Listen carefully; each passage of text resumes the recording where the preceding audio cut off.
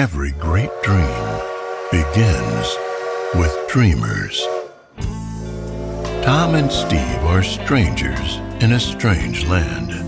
Join them on the journey from ignorance to knowledge, one book at a time, one chapter at a time. All aboard the Blunderground Railroad.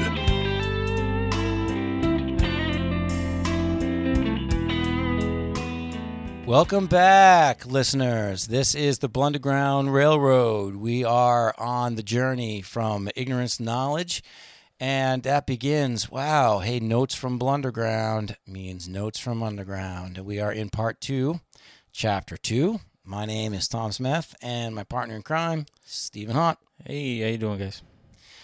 Wow, so chapter number 2. Yeah, part 2. Bunch of dreaming in the beginning. Well, this was, I thought, it was a chapter for me.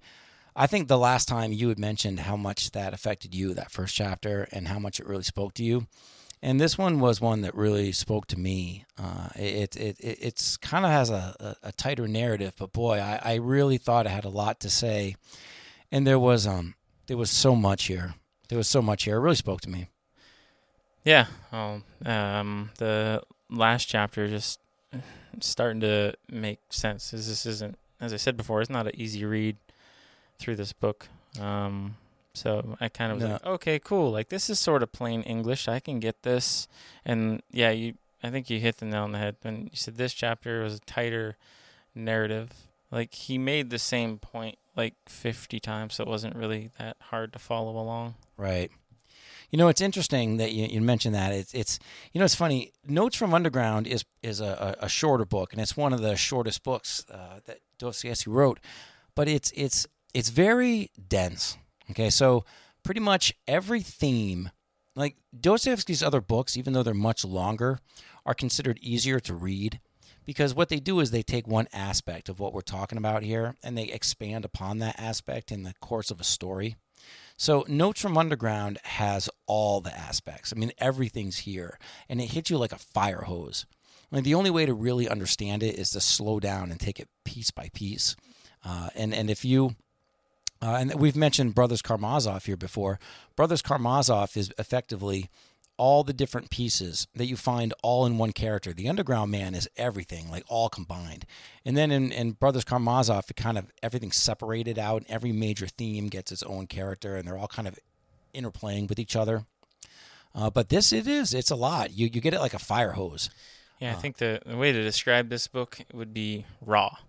Like, if I had to find one word, it'd just be raw, because he takes every single facet of human emotion and tears it apart piece by piece and just lays it out there. Like, no stone is left unturned. Man, nothing. And then to see it in real life, not necessarily in real life, but in chapter 2, we're reading the story of what his life is like and what it looks like when you're watching his life. Mm-hmm. And when I really feel that's where a lot of the genius of this is, because when you're reading about his life, everything that you read in part 1, all these abstract thoughts and all these ruminations on human nature and on reasoning and motivation and things of this, when you read it in part 2, you see it, it's like, I mean, I'm left speechless. You read it and you just, it feels like, when someone pulls down your underwear in the middle of class and you're not really sure how to react. Everyone's kind of looking at you and you're just kind of standing there, You sound like you have some personal experience there. Well, I can only imagine. I don't know. Well, I mean, I imagine it would probably feel that way. Sure. No, he definitely exposes himself for sure. And he's not shy to do so.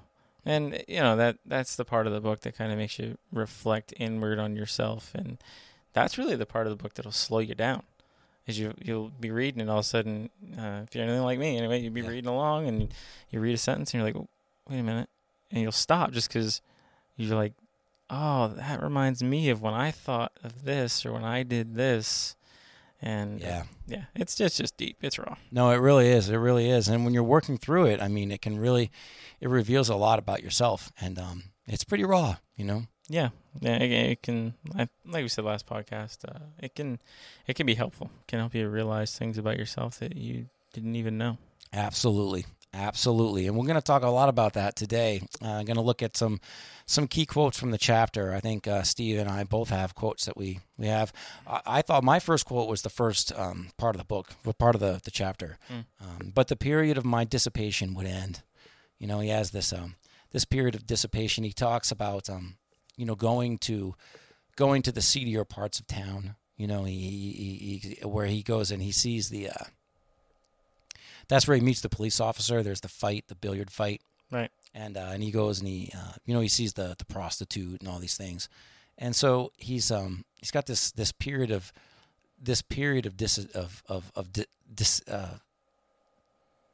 dissipation.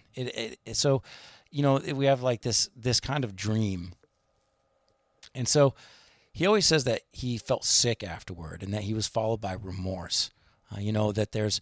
And later on in the book, he talks about there being no middle ground, right? It's always one extreme or the other, and he says later on in the book, he talks about it was either being in the mud or it was being in the, he says dreams were particularly sweet and vivid after a spell of dissipation. So just when he's at his worst is when the dreams become the sweetest. And he says... that's his mind, I think, just rescuing himself from feeling like that. Yeah, he says here, I quite contently occupied the lowest in reality, either to be a hero or to grovel in the mud. There was nothing between. That was my ruin. Yeah, well, I think that's the objective and subjective truth. He doesn't believe in subjective truth. It has to be objective, and objective is black and white. I went down to where he became numb, actually. Where he says, I grew used to everything, or rather, I voluntarily resigned myself to enduring it. Yeah. So it's almost like you've come to just, I'm just going to accept that things are the way they are. They're not going to change, and I don't like it. But I'm just going to have to deal with it. Yeah, and it's really fascinating, and you can see it here. I know that you at home can't see it, but Steve here can see it. I actually highlighted that exact quote. Yeah. And that's an exact quote that highlighted, and it's so true. It makes me think about the Four when he's talking about, he's talking about the Crystal House, the Crystal Palace. Right. And, the Crystal Palace, and he says, hey, you can point to this Crystal Palace and say that this is the utopia. You can create that perfect thing. But yet he will go in and he will call it a chicken coop, right? Mm-hmm. Everything that he sees in life, he disdains. It's really about, I think I've heard it, the man's highest aim, the highest goal. Back in chapter 5. If you go back, there's so much in chapter 5 that correlates to this chapter. I mean, I was just amazed at seeing it. And he talks about primary cause, and he talks about the man of consciousness and how the man of consciousness can't come to this sense of justice. It's the freedom to desire another desire. I mean, right? I mean, if you, for example, if you were to tell me that the wife is upstairs, she's got prime rib in the oven, and we're going to have, you got baby back ribs out on the deck, and, you want me to stay for dinner because we're going to have, it's going to be prime rib, it's going to be amazing, right? The desire to desire another desire. Right, it's the freedom to desire another desire. No, I think I'd rather go home and have a peanut butter and jelly sandwich. Well, that'd be a horrible choice. Well, it might be, but you know what? I think that's what I'd desire instead. I don't have anything good. Well, actually, I got chili upstairs, but Oh, right. Well, there you go. Hey, chili. Pretty good. No. You go pretty have good. Peanut butter and jelly. You leave my chili alone. Yeah, but you have to ask yourself, where does this sense of of ennui come in, right? Mm-hmm. And where does this sense of ennui, this feeling of listlessness and pointlessness, because that's what he's talking about here. I grew used to everything, or rather, I voluntarily resigned myself to enduring it. I mean, who hasn't felt that way, right? the strength to endure. Who hasn't felt that the last bit of strength that you have in your body, in your very soul, is the strength to endure? Forbearing one another. Right. Yeah, sure. I remember that from recently. Right. Yeah. Forbearing one another. And so you have that. I agree used to everything. So when you look at the world and you don't see anything in the world that can be good or could be beautiful, that you don't see that. Okay, you don't have that truth. You're just deconstructing everything. Then you have to protect yourself against. You have to protect yourself against everything, the onslaught of everything. You learn to resign yourself to it, and you endure it. So that's why I am the way I am. Right. But see, here's the thing, though, and what I thought was wonderful about the chapter, because before in the ruminations, right, we talked about how the censors took this sense of God and otherworldly and the gospel, this otherworldly gospel out of the first part.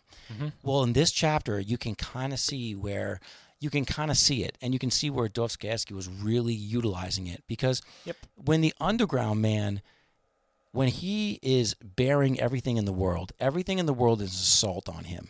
Everything is pointless. Everything leads to ennui. It leads to this cycle of rumination, inertia, right? Inertia is a tendency to do nothing and to remain unchanged, and he needs this devised life, right? So where does he find the opposite? Where does he find the opposite of ennui? Where does he find meaning? Where does he find that sense that's not inertia, right? Well, later on, he says it.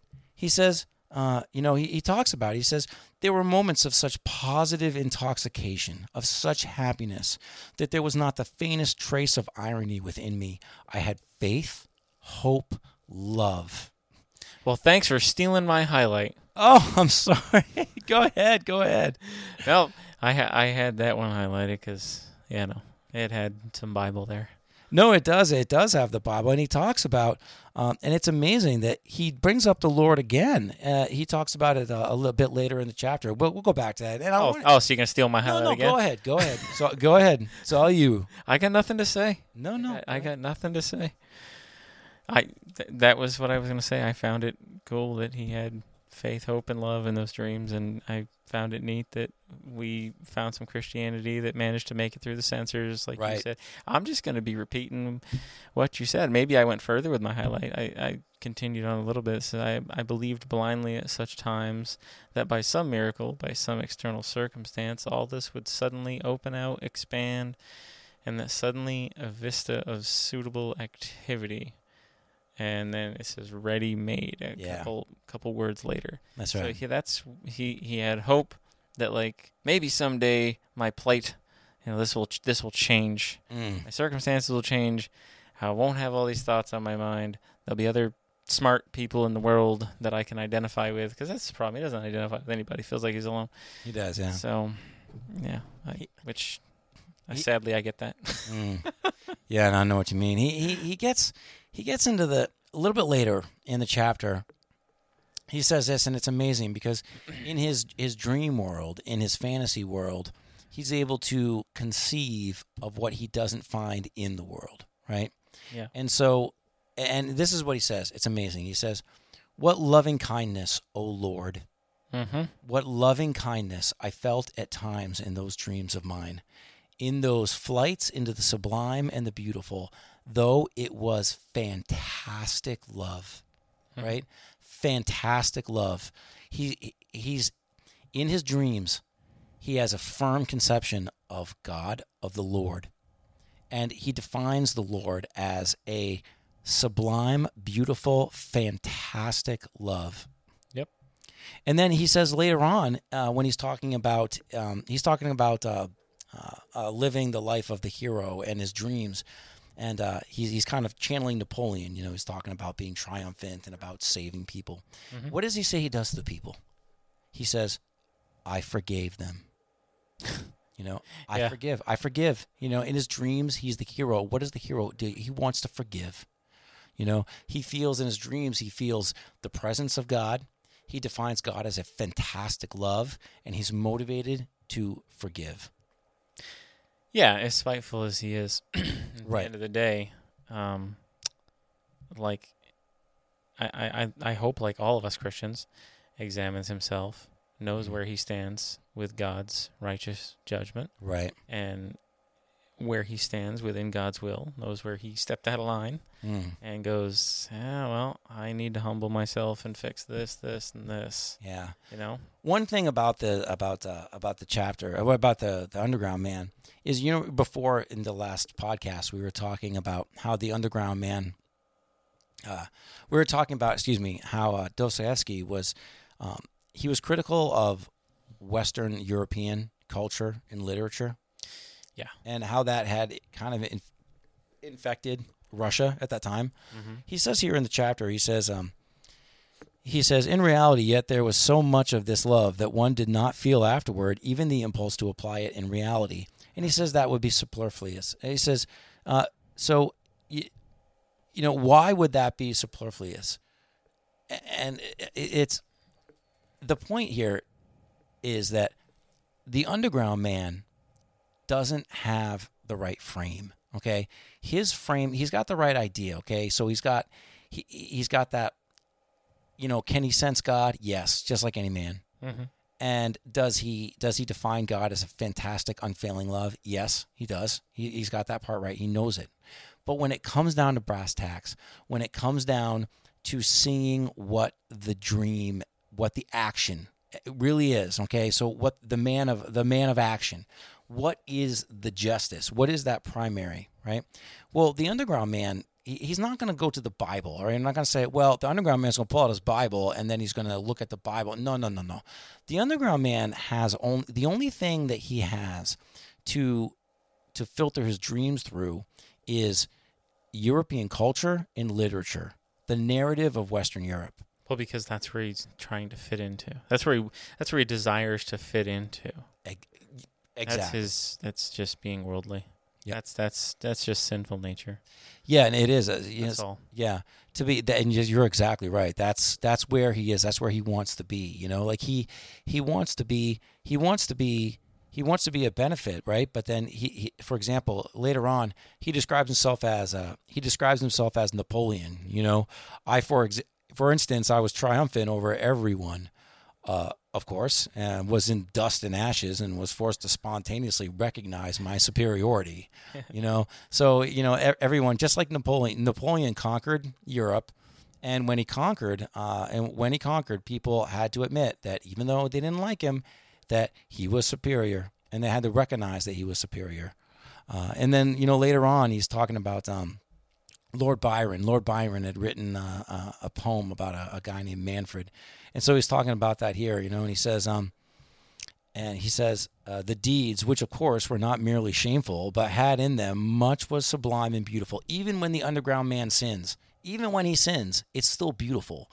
People say it's like even his sins are beautiful. Like even when he does wrong, people say, "Well, I understand why you would do that," and it's probably a good thing. You had good intentions, just kind of went wrong at the last moment, and he says everyone would kiss me and weep, right?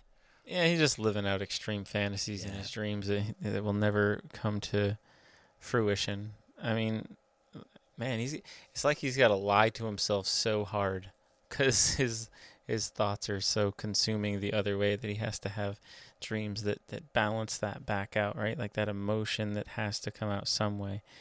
It's so true. It says, I got something else that's highlighted here. It says, and I could hardly have resigned myself to the simple, vulgar, direct debauchery of a clerk and have endured all the filthiness of it. So like right there, he tries to exalt himself above what he actually was. So he's just lying to himself in the dream, just pretty much saying exactly the opposite of what he is. Right. Because it's the balance. It's the balance. If you have too much on one side, it's going to go to the other side. That's the emotion. If an emotion comes in, it's going to come out in some way. His is dreams, apparently, from what we see here in this chapter. Yeah, from what we see in the chapter.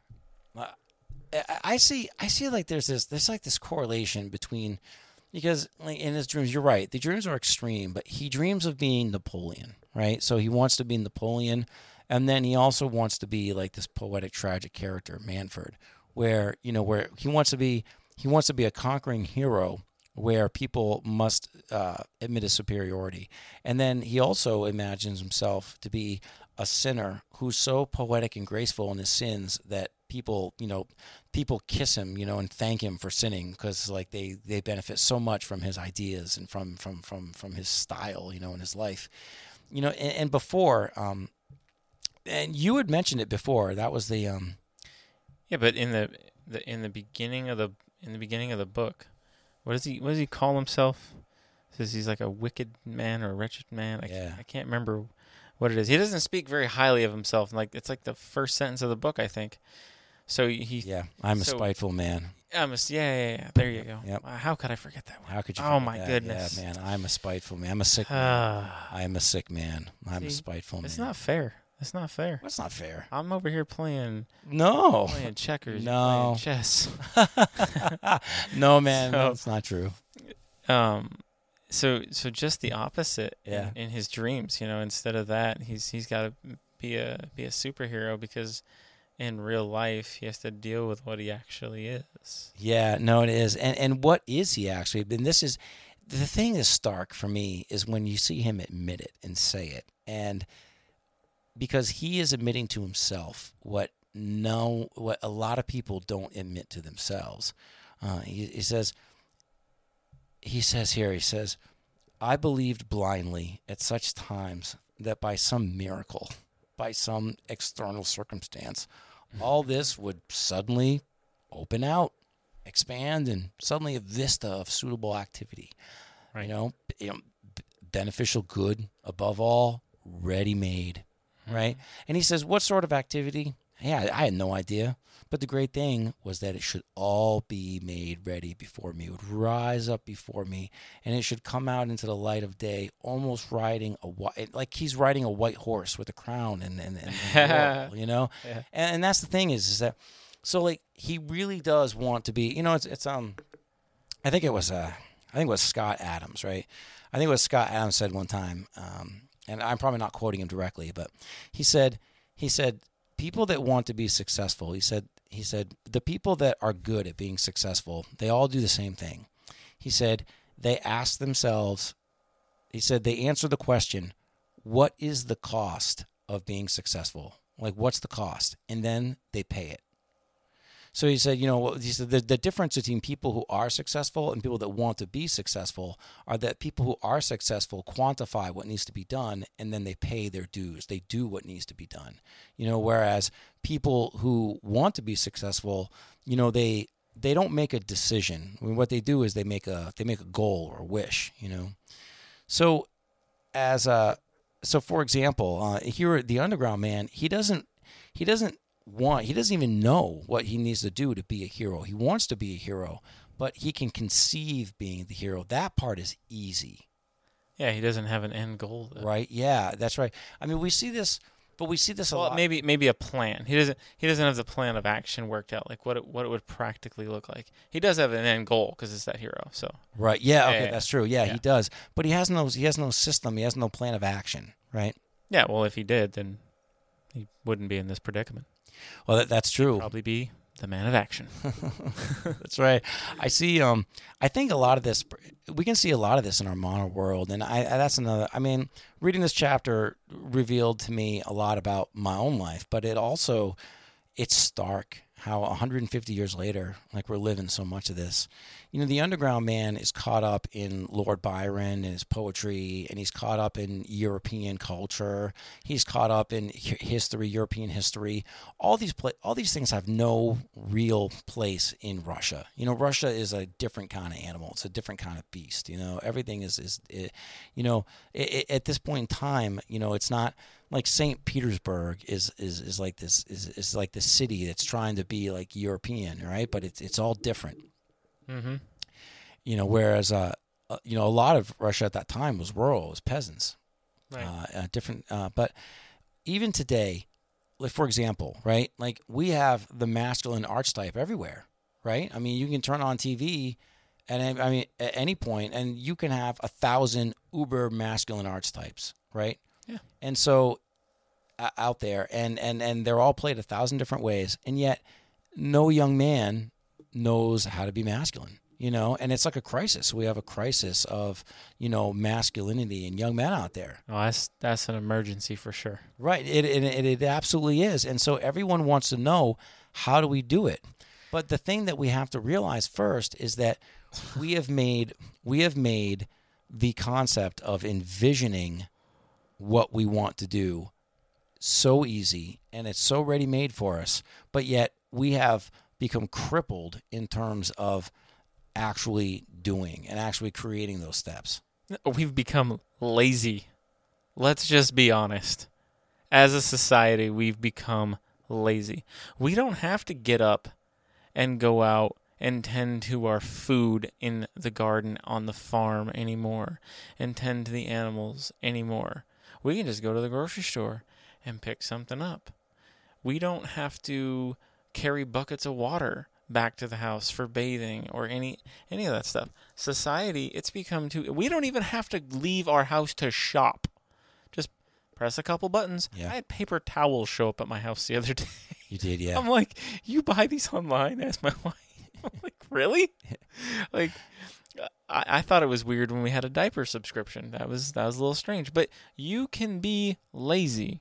That's why people are doing what they're doing. And the man of the 1800s, the masculine stereotype, right? Yeah.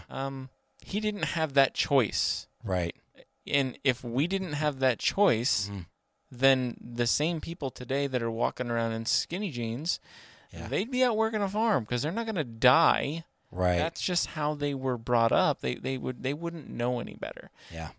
By the way, we got to have somebody on that wears skinny jeans because I don't know how. I've never actually asked anybody because it's just an awkward question. But you don't know how to wear skinny jeans? How in the world is that comfortable? Why? What would make somebody do that? Like, baggy jeans was the thing when I was a kid. Yeah, sure. But there's always extra room. Like, I don't know. I mean, as long as they weren't falling down, they weren't uncomfortable. But skinny jeans? Like, my calves are too big for that. I know, and I can't imagine how things like this will come into style. I mean, I really don't. I have no idea. And I agree. Different world we live in. It really is. It really is. We're gonna have to bring in someone like this and have this stuff. I don't know. We'll have to bring in a Zoomer or something. We're gonna have to bribe them. Well, probably. Yeah. We're gonna have to bring in like a Zoomer and have him come in and. Wow, that's kind of weird, man. I don't. Wow. If we could get my 16-year-old on, maybe they could tell us about skinny jeans, man. Have to drag him out of his room. Stuff like this, man. And wearing hoodies when it's 90. That's a thing now. What, wearing hoodies when it's 90? Yeah. Oof. Yeah. Man. My daughter, my 13-year-old and my 16-year-old do it. It's too much. Like, what do you? Too much for me. We're on the boat and they're wearing hoodies. Like, are you crazy? Yeah. Right, man. Yeah, no, I know. I just saved the sunscreen if you're going to do that. That's right, exactly, right? Yeah, no doubt. What are you doing? It's fascinating that you say that. I was reading a little bit, and I was reading an article, and it was talking about, like in the city. I mean, we have, like this is how bad it is, right? In the city, not necessarily in the country, but this is how far away we are. And again, it's right here in the chapter as well. It's a very legitimate thing in the chapter. Urban versus rural, okay? Urban communities, traditional communities, and then we have the urban landscape. And when I say urban, I'm also referring to the technological ease. We have so much technology, and even in rural environments, there's so much technology. So in the city, right, in places like New York, there are people, all right, this is where we're at, okay? Like DoorDash. There are people who DoorDash is not a service. DoorDash is a subsistence, all right? Like, this is how people feed themselves. Like, there was there were these people. They were talking. They were saying there are people in the city that need money. Okay, these people are they have no food security, and so for example, these are people, they don't know how to cook, right? They're not in a position where they're going to the grocery store. They are just ordering DoorDash. Like, that's how they eat. Like, every day they're just going to order DoorDash, and so if they run out of money, they no longer have, so we're teaching people these days that you have an app. Okay, so you say, kid, okay, so kid, come here. So this is how you're gonna. So here's what you need to do. You need to find friends. Okay, there's an app for that. You remember Elizabeth Warren used to say, there's an app for that, right? And you used to go, okay, you need to find friends. Well, there's an app for that. It's called Facebook. Here you go. Tried to forget most of it. You need to find out who to vote for. Well, there's an app for that. It's called Twitter. And then people go, you need to find out someone, you need to find someone to hook up with. Okay, well, there's an app for that called Tinder. And then there's you'll a bunch say, of those. Yeah, you have a bunch. So you have a bunch of those. So, and then you'll say, okay, well, what if I'm hungry, Mom? Oh, if you're hungry, there's an app for that too. It's called DoorDash. Go on DoorDash, and then you order a bunch of food on DoorDash. And so people learn that the app is what feeds them. And so we have a situation now where, people have been getting so many stimulus checks and getting money. People say, well, we need to get money to people in the city because if we don't, people are going to starve. Right, these people they're gonna starve to death because they don't know how to cook, or they put themselves into that position where they could imagine a big prime rib dinner with all sorts of amazing things, and they can order DoorDash. They can order like ramen noodles on DoorDash and have somebody bring like a DoorDash with like one of them Coke deal majabis, But in the middle, right, that middle ground, right, they're either stuck in the mud or they're the hero, And so in that middle ground where you're learning how to cook, and you might not be the best cook, but you can get it. You can find maybe one thing you can cook well and cook a variety of different things. And you can make some people, you can sustain people. Like this is not even a thing, right? So we do this with masculinity, but we also do it with food, like the very food that we eat. Yeah. I'd like to get Darwin's thoughts on relying on an app for food. And just for 6 months apply those principles. Man, yeah, right. Stop putting warning labels on stuff, dude. Right. Some of this stuff is crazy. I don't understand. Man. And it's gone downhill so quickly. I actually saw, you reminded me of this DoorDash thing. Yeah. Being like how some people just live. Like they ain't seen the inside of a grocery store, right? No, it's can't true. Cook or whatever. It's true, but some people can't cook. I saw a meme from somebody I know very, very, very well. Okay, yep. I've known for almost my whole life. Sure. And I can't believe this person now thinks this way. I'm like, just every day just gets further and further from the person I thought I knew. Yep. Posted this meme that said, in a decent world, nobody would have to have a car. What? Right. And it showed a person stepping onto this commuter rail. Yeah. So the world wouldn't. So forcing you to have a vehicle is a burden. No one's forcing you to have a vehicle though. Right. If you'd like to walk from BFE, right, have at it. Right. No one's forcing. That's right. This person who posted this lives in the woods pretty much. Yeah. Do you know how far you are from a monorail? Right. Yeah. You need to head south and maybe some westish. Right. What are you doing posting? Oh my goodness. The brainwashing of society is real. Wow. Yeah. And a lot of it is it's narrative. So much of it is narrative. We have learned to pay fealty to the narrative because we've engineered, we've taken God out. I mean, right? We have, church attendance is at an all-time low, and I don't know why. Right? Yeah, and we have, religious belief is on the decline. So, but people still need these narratives in their lives, and so they seek out these narratives, and but people don't necessarily, with the underground man, and this is again in Russia, where the book was written in response to another Russian writer who had put forth that if humanity could, as a blank slate, could just figure out some perfect equation, then they could cease to do evil and they would always do good. They could create utopia, and the underground man shows how, no, that's not the case. And so not with anything in this world, right? Only with things outside of the world. Yeah. But only in heaven, which is probably redacted from here. Right. The narrative, and we have so many different narratives that we fill our lives with. And the underground man says here, he says, the hero was a cloak for the mud. For an ordinary man, it was shameful. The hero becomes the cloak for the mud that we're in. These things that we're talking about here, we talk about society and we try to do it in a frank way. We try to be blunt about things. And I think also, even off air when we're not recording, we're pretty transparent with each other. I'm just trying to keep up with the underground man's bluntness. That's all. Yeah, no, I hear you. And we try to be blunt with each other, which is good. Yeah. But so much I think we see, because for me, when I look at this, I think about social media, in terms of how he says the hero was a cloak for the mud. And for an ordinary man, it was shameful. He's arguing again with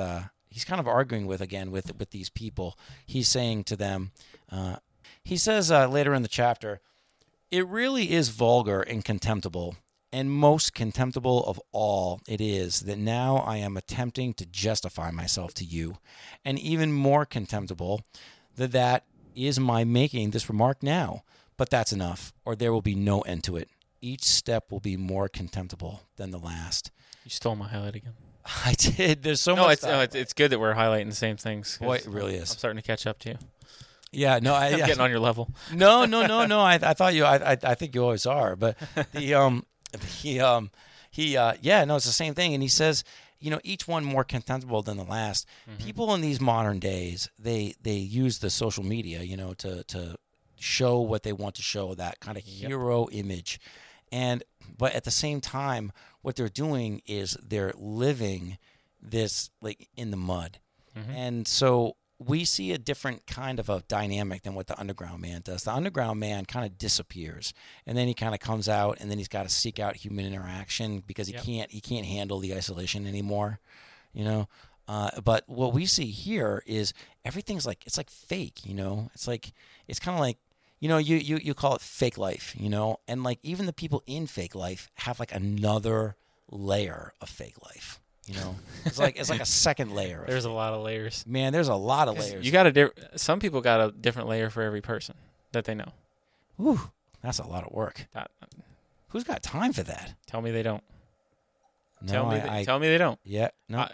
You're going to act one way in front of your pastor, and you're going to act another way in front of your friends, and you're going to act another way in front of your parents. Tell me I'm wrong. Right. There are people out there just like that.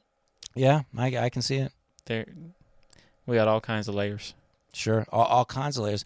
We have all these different layers, and it's, again, I was talking before about urban versus rural and about how that kind of plays into things. Yep. Look at the underground man in terms of where he lives, because he's in St. Petersburg, mm-hmm. And when he calls on Antonich.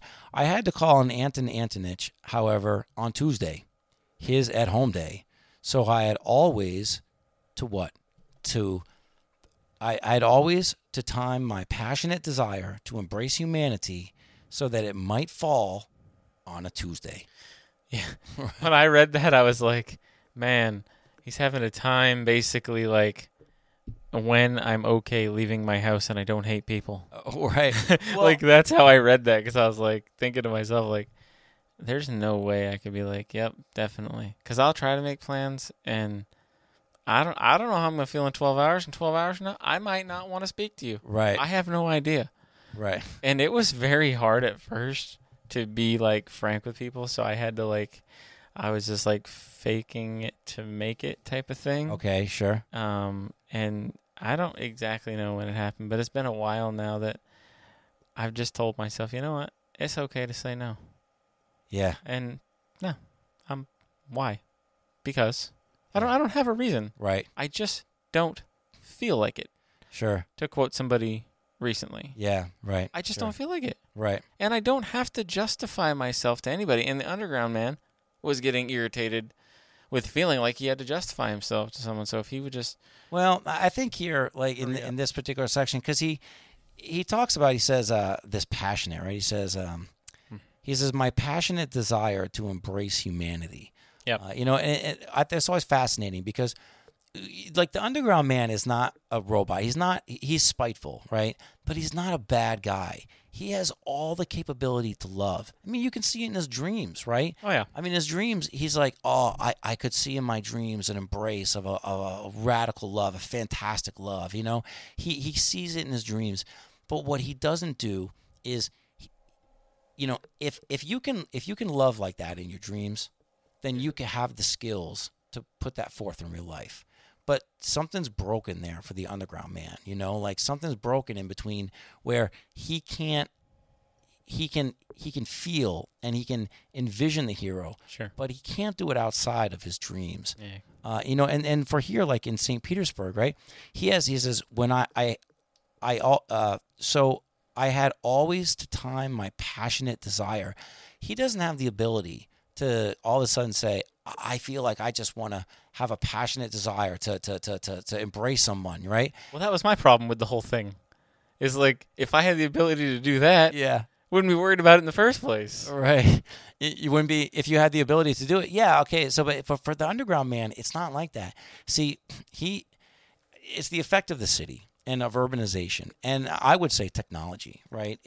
What it does is it retards what we normally do in a normal, authentic life, right? Like you push past it because you call it fake life, right? Yeah. And then you push past it, and then you're just going to do what you're going to do, right? Like if I were to, for example, like I live down the street from you, right? Uh-huh. So I can call you. And I can, if I want to have time, I can do that. Yep. Right. So I can do that.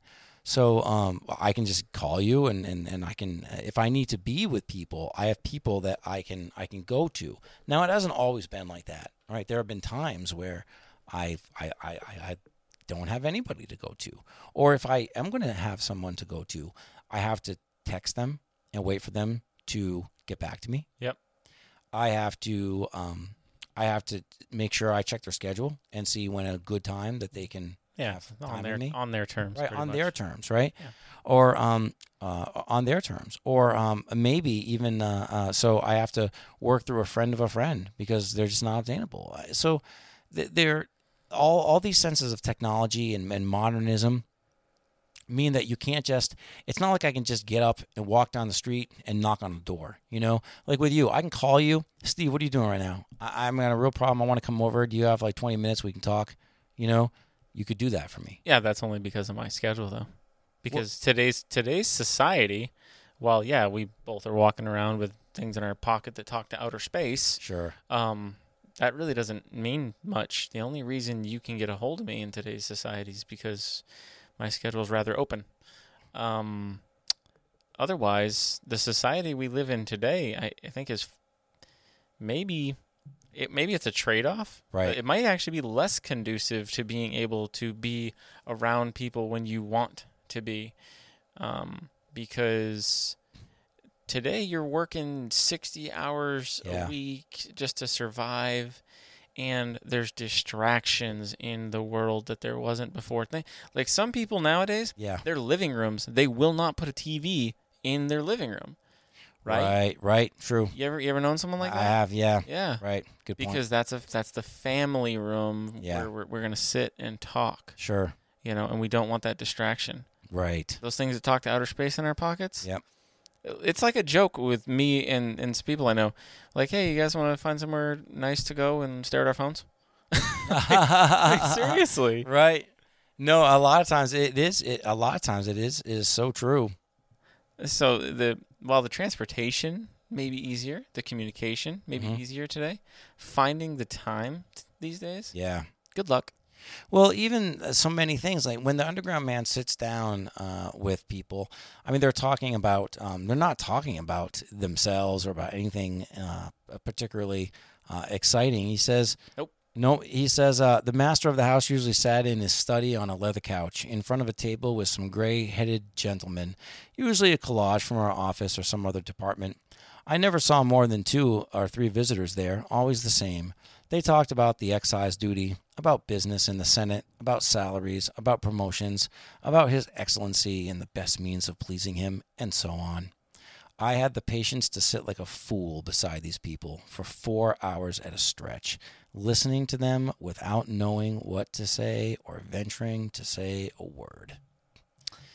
So much of even our discourse is sanitized, is approved, is pushed out, Oh, I definitely know. Yeah. Oh, man. And so, I had that highlighted too. Yeah, did you? Yeah, right there, right there. I'm going to blame it on it being a short chapter. So there you go. The law of averages. Man, no, not at all, not at all. And these, there's so many things that even when we want to be authentic, we think that being authentic is getting out of our dream world and then authentically engaging in the script. Rather than the script that we have inside our head, we move outside our head, but we're still following a script, and that is authentic. And that goes back to what we were talking about previously in the podcast. We were talking about how knowledge of a thing is different than the actual thing. Mm-hmm. And it's just incredible how when you are living your life through literature and you are engaging your person in knowing about things rather than knowing the thing, mm-hmm. and you're living according to scripts, that it's and again we see that here in the chapter. The underground man can love humanity in his dreams. He loves humanity, like in an abstract kind of way, but he hates the people around him. He can't stand his schoolmates. He hates his schoolmates. He despises the people he works with. Yeah. He hates the lady. I mean, he's vile towards his servant right. that feeds him bread and all this stuff, Mm-hmm. So, I mean, he hates people, but he loves all of humanity. And it's kind of like this modern day psychosis of what we have. Like we have knowledge, but we don't have experience. We don't have, we have all of this. We have all this quantifiable knowledge and advice. We have all this advice, but we have no skills. We have narratives. We don't have narratives inside. We have narratives inside and outside. The narratives don't change. That's just the locations change. And consequently, we have a narrative that drives our people that says that we need to seek out a utopia, that it's possible, that if only we had X, Y, or Z, if only we had the Crystal Palace, if only we had all these things, then it would be utopia without end. Meanwhile, we have, people that are, literally cutting people's heads off with swords, out in California. I mean, we have beheadings, we have butchering, we have murder, we have all sorts of terrible things that are happening. And so, we are a people, a culture who loves people, but then at the same time, we hate our neighbor. Well, it's because that the idea of who wants to admit to, nope, I just hate people. It's almost like in that last chapter, I can't remember the author's name, but he said it's pretty much impossible to write a true, like a real autobiography. Yeah, he was talking about I think Rousseau, right? Yeah, because people aren't going to want to admit the bad things about themselves. So who is going to actually sit there and say, no, I actually can't stand people at all, to be honest with you. It's kind of like when somebody comes up to you like, hey, how you doing? Like the automatic knee-jerk response is, good, how you doing? I mean, I've got to the point where I'm just real with people. Like, actually, I had car trouble today. Not too fun. Right. And you catch people off guard. Why? Yeah. Because it's not normal. Right, it's true. To actually tell the truth. It's true. To say how you really feel. It's true. Right. So the same with, loving people. It's because it's this idea in our head of what is supposed to be right. That's the narrative. Yeah. But what we actually do in practice is different. And that's where I say if you're a Christian, you should be checking yourself. Are you going to be able... Is everyone going to be able to love everyone at all times and just perfectly... No, not at all. That's the growing in grace portion of being a Christian.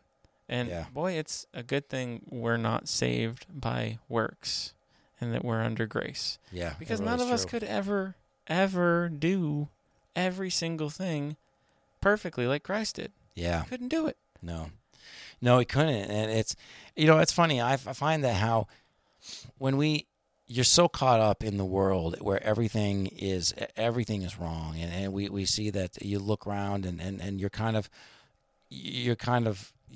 the man of consciousness can't, he doesn't have that sense of justice and everything. He sees the consequences of every action. Right. And the consequences of every action, and when you view the world through literature and all this, what you're doing is you're learning to love humanity in the abstract, but you hate your neighbor, right? Yeah. It's so interesting that when you get outside the world and then you look at the other world and you're in the spiritual world, when you're engaging in your spiritual freedom, right? The desire to desire another desire. Mm-hmm. Right? I desire to desire a different desire than the Crystal Palace. I want that one. The one that says faith, the one that I don't know is real. When you engage that one, things kind of flip. And then when you're looking at the world as humanity as an abstract, you no longer see utopia and love them. You see original sin. And you see that the world, everyone is fallen. No one is righteous. No, not one. Not one person can do it, right? But when you are looking at your individual, when you're looking at your neighbor, then you're loving your neighbor. You're commanded, in Christianity, you're commanded to love your neighbor, right? And then you look at the world, you say, well, the world is sinful, but I'm going to do what I can for my neighbor, right? Yeah. And so you see everything kind of flips on its head. You have a macro and a micro. Yeah. Yeah, maybe just because, I don't know, we think like, well, I'm never going to meet people in Zimbabwe, so sinful people of the world itself is sinful, but then when you come in contact with a person, what are you going to do? I don't know. What are you going to do? You're not going to tell that person anyway, like, hey, you're a sinful person, and I'm not the Westboro Baptist Church over here. Oh, right. Right. I mean, we inherently know that anybody we meet, including ourselves, we are living in the world, and we may be even looked at, hopefully not, as of the world. But somebody else may think that about us, so we got to be careful not to judge. I don't ascribe any sort of view to the world at large. I just don't really care about anybody's salvation, but like my family, and the people that I meet that I have a duty to warn the wicked of in the Bible. That's it. I don't, because I got enough to worry about. Like I'm unless the Lord tells me to go be a missionary in Zimbabwe, I'm not worried about it to the extent of even thinking that far of like, oh, the world, a sinful world, and then man's sinful nature, and we live in a fallen world. I don't know. I don't even worry about that stuff. I don't have time. Yeah, I mean, I don't know if that's something that is actionable. I mean, I'm not exactly sure what that would look like as an action, but it is interesting to conceive of that. When you look at the way that the underground man is, the way that he views like his schoolmates and the way that he views his friends, and even especially for us today, I think that we look at society today, and you can see that we generally approach life in this way, that we look at the world at large as being good and moving towards good, but we kind of hate our neighbor. It's very very interesting. Very interesting. All right. Well, hey, there you go. We have the same highlights, man. You want to pull out a highlight for us there? I think that's what I got for today. I'd say the last thing that I saw was he said, I suspected that he had an aversion for me, but still I went on going to see him, not being quite certain of it. Talking about that one friend he had. And it's like, yeah. Wow. I was like, how desperate is this guy to talk to people? This is almost like just as bad as he needs validation from the world. He's like, I can't be isolated anymore. Like, I got to talk to somebody. Right. Even though he's like, yeah, he probably doesn't really like me very much, but it's the best I can do. So it's the only guy I can really tolerate. So I hope he can tolerate me just enough for me to go. Right. But yeah, that's I don't know. That's pretty much it. Kind of leaves you with a cliffhanger at the end. He says, I went in. It was almost a year since I had last seen Simonoff. And then, boom, we're going to find out what happens in Chapter 3 now. You know, it's interesting because previously in the book, I think it was in part 1, he talks about how he likes to draw these contrasts, how he likes to draw things apart and make a contrast. And then he wants to live and explore in these areas that are between. And I saw that it's interesting here because he does this, right? He says, for example, when he's talking about his friend, he says, well, he doesn't think the friend likes him, right? Yeah. And as a matter of fact, he's convinced himself that the friend doesn't like him, that he hates him. And but yet he still goes and knocks on his door. He still goes and tries to be a friend. And he creates these situations where he creates this paradox, right? So most of us, if I knew that there was a guy that didn't like me very much and said, well, you know, that Tom guy is a guy, I don't really like him, right? I probably wouldn't go visit him and knock on his door and want to hang out with him. I mean, I wouldn't try. Right? You know, I mean, I think this is probably true of most people, but not the underground man. The underground man's like, no, this is the one guy. I actually want to go and sit with him. I want to go and be his friend, you know? Why? Do you have an explanation for that? I don't have an explanation for that other than the one I gave, which is it's the only guy he can tolerate. Yeah, I mean, I think that I do think that there is a point and a purpose to it all. Probably, I think we're going to see more of it in Chapter 3 here. Oh, so you cheater. I know. There it is, Chapter 3. There it is. It's coming right on the horizon. All right. Well, ladies and gentlemen, thank you for joining us today. Thank you for making it this far. Boy, what a great chapter that was. All right, we'll be back for chapter number 3. Thank you for joining Tom and Steve on the Blunderground Railroad. Join us next time as we seek to travel from ignorance to knowledge.